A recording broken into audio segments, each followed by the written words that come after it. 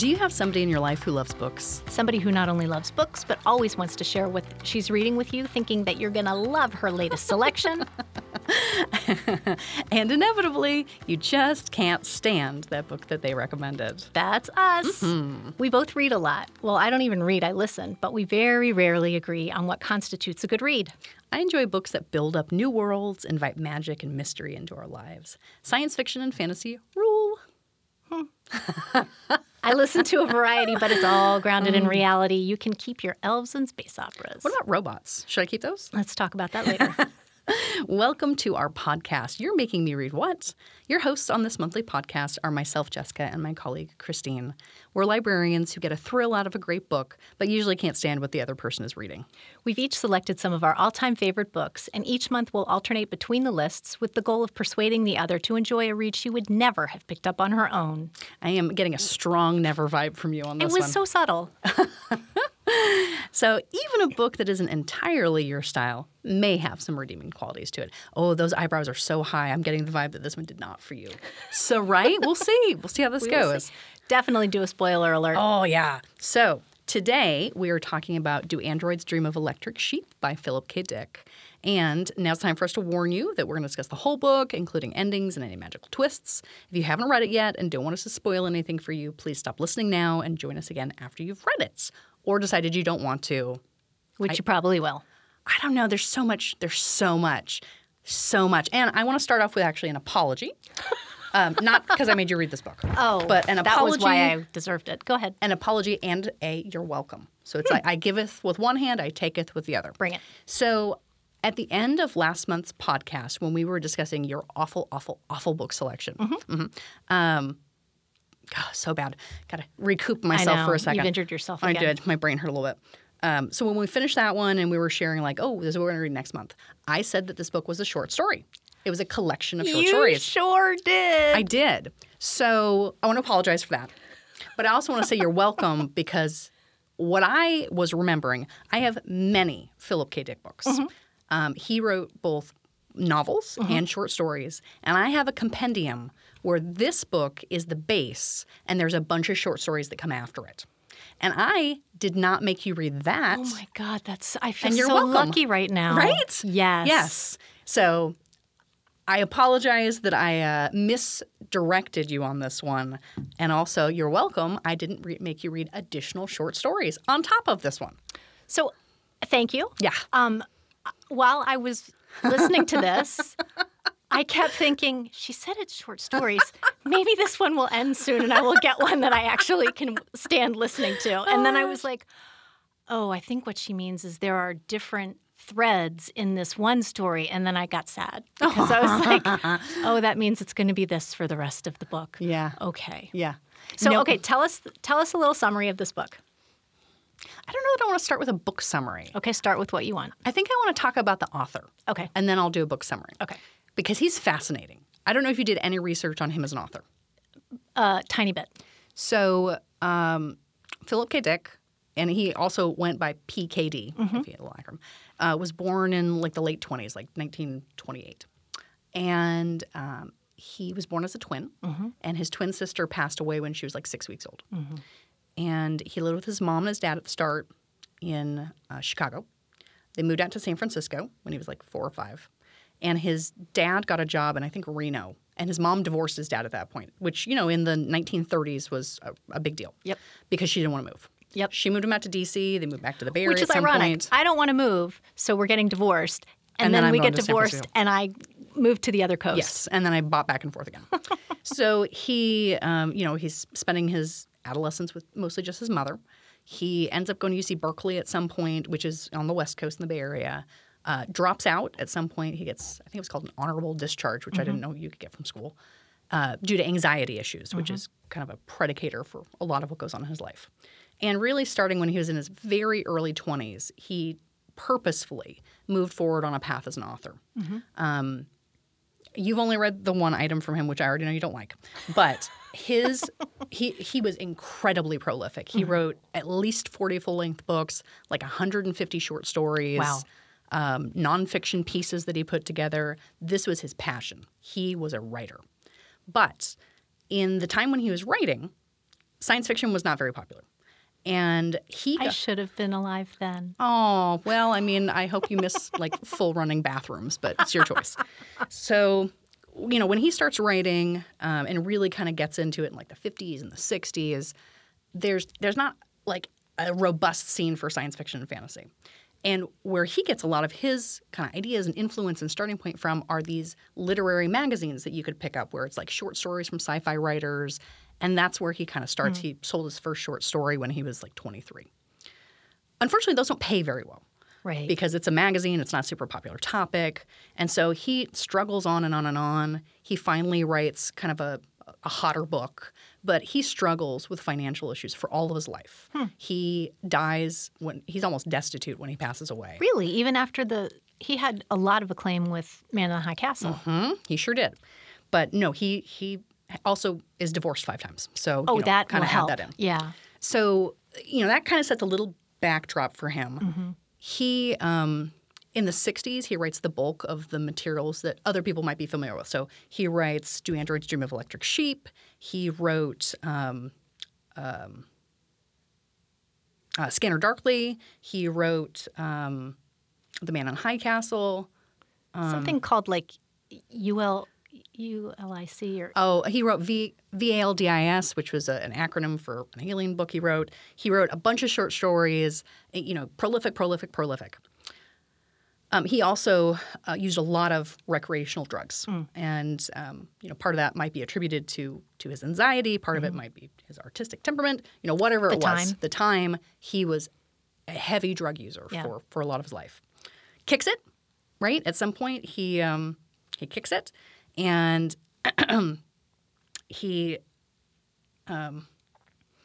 talked about how he used drugs to maintain a high so that he could write more prolifically with the frantic energy it would give him so he could have enough money to live with, which is really incredibly sad. Oh, that's awful. Right? In 1972, so he gets through the 60s, the middle of the 60s, he's written all these books, and then he has this huge writer's block. It's 1972. He attempts suicide and comes back from that, partially kicks the drug habit, starts going to like a Canadian version of like Drug Anonymous, to trying to get back on track. So, things are looking a little bit up for our author here, Mr. Dick. And then in 1974, he has this, not a revelation, he has like a metaphysical, spiritual, some kind of an encounter. He opens his door one day, and someone is there bringing him a package, and they have a necklace on. It's like a gold necklace. And he looks at this necklace, and there's light coming in, and there's like this pink light shining out of it from the refraction. And it gets into his head that this light is conscious and intelligent. And concurrent to this, he had just had a wisdom tooth removed, so he was also on medication. Oh, no. But for like the next 3, 4, 5 months, he has these increasing delusions and hallucinations where he believes that these non-entities are actually happening. Okay. And that he himself is living these 2 parallel lives, both as himself and as a man back in the Roman times that was like, I think, a proselytizer for maybe Jesus, I'm not sure. Some kind of religious figure at the time. So he's got like all these things going on. 1980s come around. He ends up passing away in 1982. Okay. He had a stroke and then a secondary stroke, and then passed away from complications of that. The same year that the movie Total Recall was set to come out, or maybe Blade Runner. Blade Runner, I think. So he didn't get to see Couple the months premiere before, of that. So his life is just fascinating to me because you see that a lot with artists. Like you read the backstories on these people who have created these wonderful, beautiful artistic masterpieces, and you think they seem tortured. Yeah. Tortured to have gotten to this point. Yeah. And it feels the same way for me. Yeah. That's his unfortunate, how he went. And just one more thing before we actually jump into the book. So he, over the course of his life, affiliated in a lot of different ways with religion and spirituality. And at one point, I'm going to read a direct quote, he described himself as an acosmic pantheist, which he explained as meaning that I don't believe that the universe exists. I believe that the only thing that exists is God, and he is more than the universe.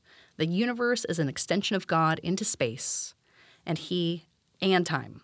That's the premise I start from in my work, that the so-called reality is a mass delusion that we've all been required to believe for totally obscure reasons.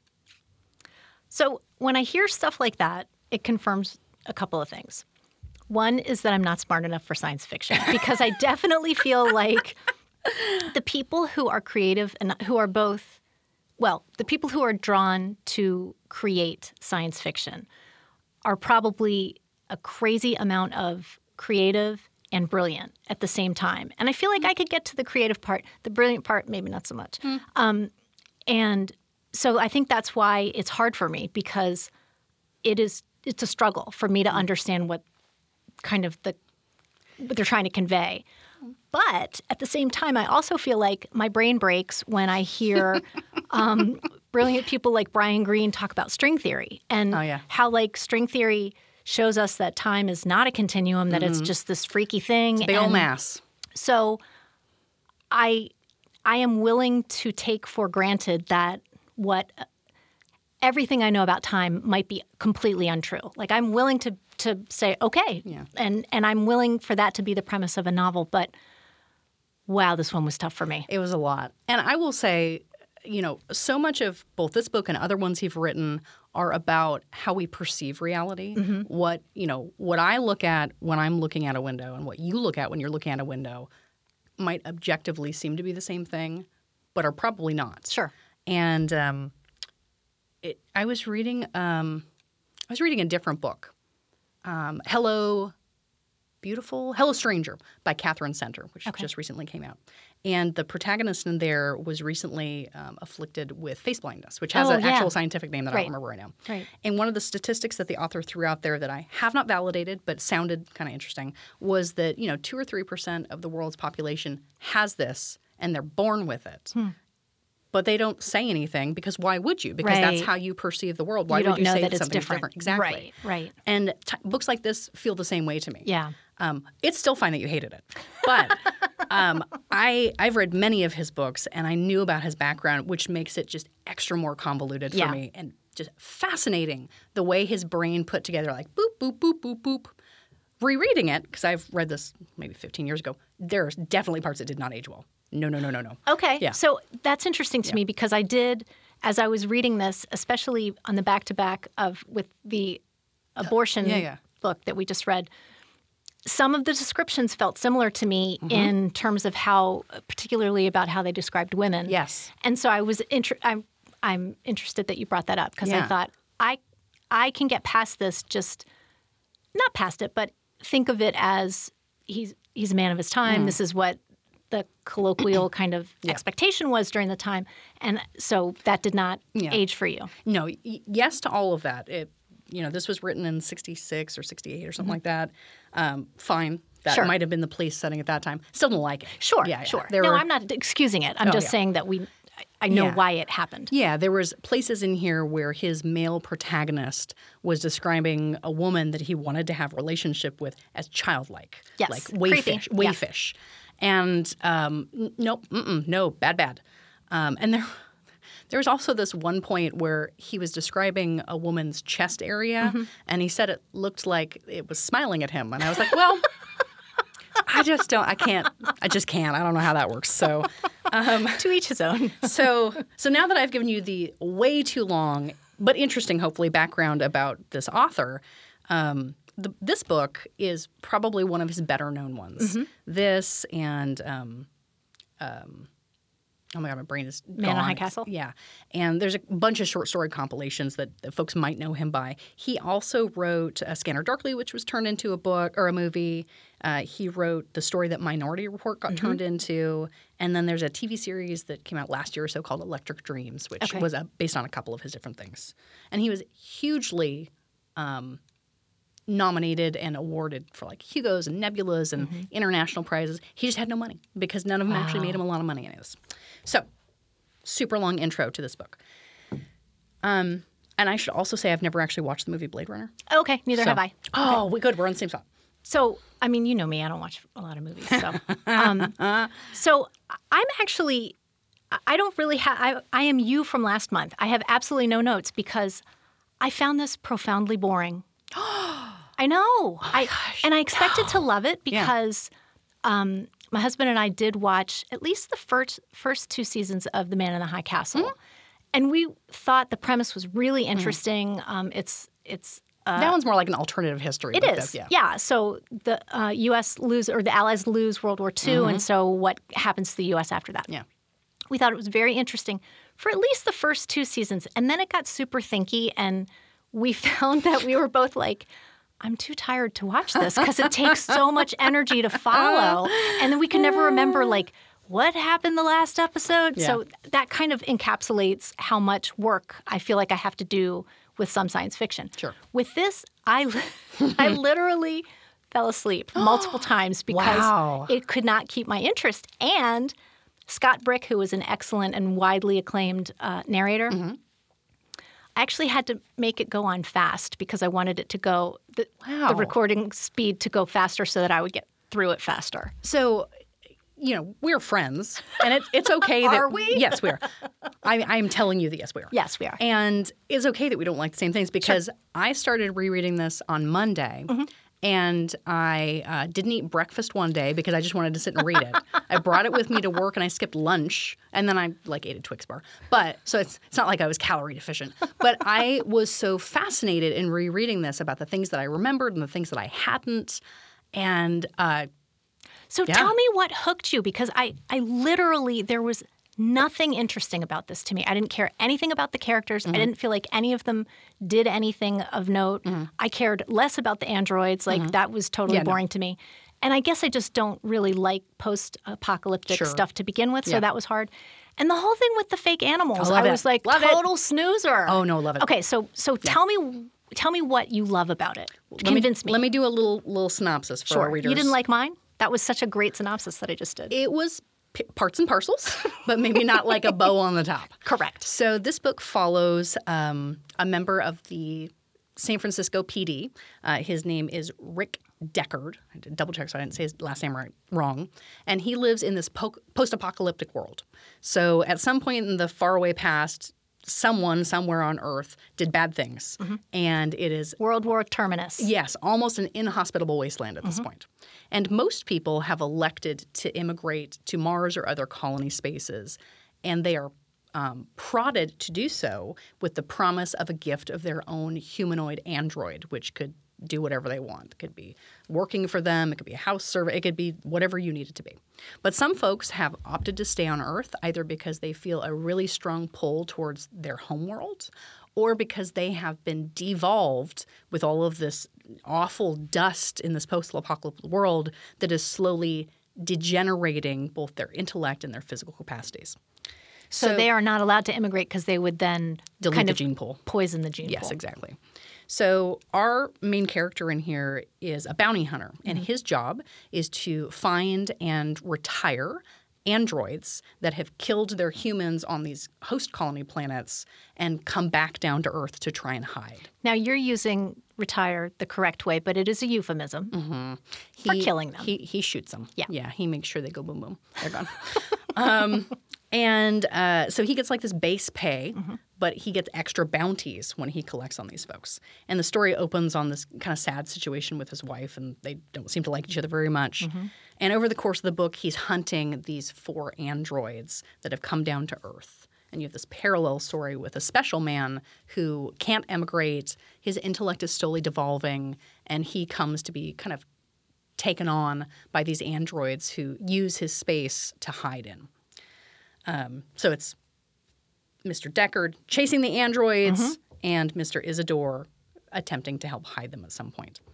And there's so many things I liked about this. I'm just not even sure where to start. So there were so many different aspects I found fascinating. So like even from the start of the book. So you open on this book and he wakes up in his house with his wife and they're talking about what mood they want for the day.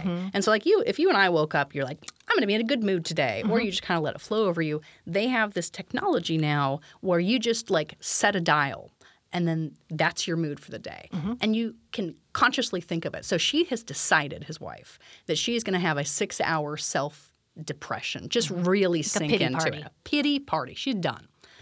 And he's like, no, why don't you set it to channel 3, which is where anything that comes on TV you like? She's like, no, I don't want to do that again. And he said, well, we could put it on a channel where we might want to go have relations. And she's like, I don't want to do that either. And they can't come to any consensus about it. But I liked the tone that set at the beginning that, this place is depressing. This place beats you down because there's nothing left here that you remember.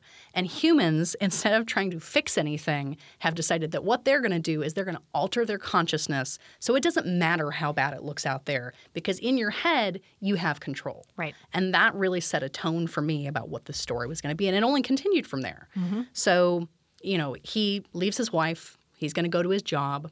And just leaves her for the day. Leaves her for the day. I'm so sorry, yes. Leaves her for the day. I could never figure out if she worked or if she just was sad all day. That was her job. Yes. To be sad. Your job, be sad. He goes up to the roof. And you're like, well, why is he going to the roof? And then you realize, it's the future. They have hover cars, fine. But also, this post-apocalyptic world, most of the animals have been killed off. There's nothing left to sustain them. And so the ultimate status symbol is to own a real animal. So he gets up on his roof, and there's a sheep. Only, we know it's an electric sheep because he couldn't afford a real sheep. And his neighbor across the way has a horse up there for some reason. That is pregnant. Of course it is. I mean, maybe. We don't know. Right, Could be that's electric. true. But that they put their animals on the roof so that your neighbors can see how fancy you are. Right. And, he's having this inner monologue about how he wishes he had a real sheep still. His sheep died. They had to get those replacement ones. They didn't lose face with their neighbors. And it's the same theme, right? Yeah. The world has exploded. And what am I worried about? My neighbor Keeping up with the Joneses. that my neighbor knows that I have a fake sheep. Right.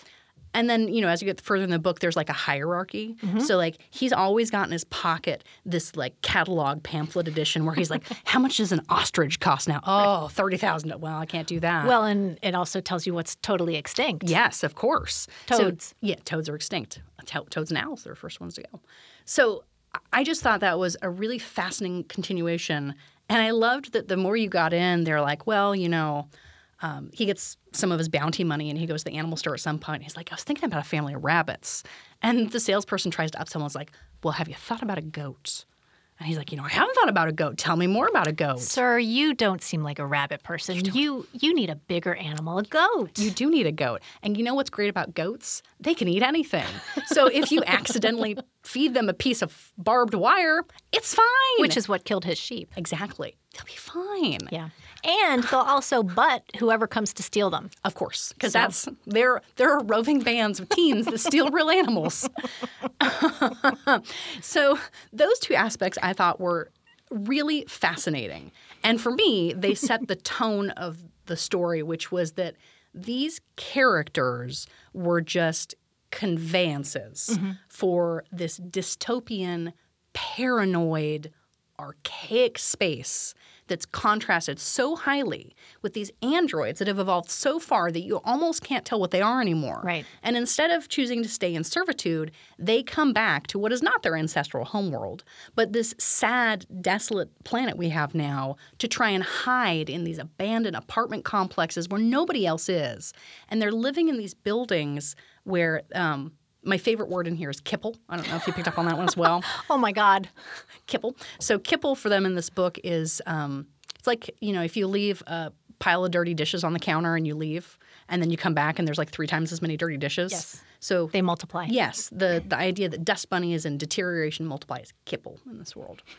And so these androids who are the height of technology have been devolved because they're forced to cloister themselves off in these tiny little spaces. And that just continues the loop for me about what they started off with this book. And I can tell you don't care about it, but I really loved how he stayed true to what he was trying to share about the mission of this book, which is what does it actually mean to live? What does it actually mean to view your own perception of reality? And the part I knew you were going to hate and that I hesitated to even put in here to bring up as a topic was the quasi-religious aspect of Mercerism.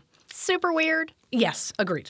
But, super weird. Actually, ironically, that was one of the more interesting parts of it to me because I think I just didn't care about any of the dystopian stuff. Okay. So it was hard for me to pay attention. But Mercerism had some kind of, for lack of a better term, humanistic, Totally. like, not appeal, but there was a bridge there where I could see kind of, so that was more interesting to me than the fake animals and the dystopian world and the dust being everywhere and blah, blah, blah, blah. So anyway, that was, I didn't dislike it. I didn't buy into it. I would never have guessed that part of you. Because, well, the whole point with the Mercerism was, right, you're stuck on this planet. You're so far apart from other humans There's at this no point. contact. There's no contact. And so they have this box. Yeah. And you grab the handles on this box, and it's – when I read it, it felt to me like meditation. Mm-hmm. You grab onto this box, and everyone knows that, you know, this guy who lived there a while ago, Mercer, had these extrasensory powers. He got told not to use them. And so he becomes this quasi-religious figure. Mm-hmm. And all of humanity at some point is buying into this Mercerism. And when they participate in this joint, like, meditation thing, then you have this connection to other people that's outside of yourself. Right. And I didn't like the progression of that particular storyline. I didn't actually fully understand where he went with it at the end either. Right. But I liked that he was juxtaposing the, you know, our planet is ruined, our people are decimated, we are far flung in a diaspora, technology has ruined us and saved us, but if we all sit quietly and think together, maybe we can come to some kind of empathic relationship, which is really all that keeps humans apart from androids in this book. Right. I know I have rambled on for a very long time. No, I'm grateful because it kind of confirmed with me that I didn't miss anything. It just is not something that appeals to me, which is fine. Yeah. I mean, it makes me sad in all my heart parts, but it's okay. Yeah. Yeah, that's okay. I'll save for our next for the next podcast. Yes. Regardless of the book, I am going to respond to everything with the Voight Camp scale. So anytime anytime you ask me a question, I'm going to say, I need to shine a light in your eye and put a patch on your cheek and to feel measure your cheek to measure your respiratory system. Yeah. Because as an android, you can't feel empathy. So when I ask you a series of questions about like a bearskin rug, you're not going to react fast enough, and that's how I'll know. Okay, so the fact that I pass out when I see people in pain doesn't tell you that I feel empathy? I mean, you could be a really good fake. Yeah. Well, I don't know how to respond to that, so I'm going to switch us to a different topic. And remember how you yelled at me last time? Yes, vividly. Yes, Yeah. But I was going to specifically say a specific yelling, not just overall, which was that I did not pick an all-time favorite book. That's true. And so I got sort of chastised for that. A little bit, yeah. I'm going to make you read one of my very all-time favorite books. Yes. The bad news for you is you've... No. That was so sincere. You are not an android. You've already read something by this author, which is why I hesitated to pull him again. But I kind of feel like we need to reset after my choice last one and your choice this one. We need to kind of reset. Okay. And I'm going to make you read Empire Falls by Richard Russo. What was the other Richard Russo book we read? Straight Man. Oh, really? Yeah. Okay. Well. So, but the reason I didn't make you read Empire Falls the first time, because it truly is my favorite Richard Russo book, is that it's long. And so, you know, I don't want to make, it's bad enough that I make you read a short book that you hate. It's okay. It's even worse if it's a really long one. I'll start like 2 days in advance. Okay, that's a good idea. I'll work it out. It's such a good book that it won the Pulitzer. Okay. And Paul Newman and Joanne Woodward bought the screen rights to it and made a movie out of it, and it was fabulous. I have not seen that movie either. Okay. Well, and you probably won't see it then because, you know. Yeah. But I will be a fresh slate for this one. So thanks for joining us. You're making me read what? Oh, no, yes. Thanks for joining us. This was a great book. Even if this book wasn't your cup of tea, I mean, maybe your name is Christine, there are millions more where that came from. And don't forget, you can always grab these books and lots more at your local library. But join us next month when we will be discussing Empire Falls by Richard Russo. Thank you, and keep on reading.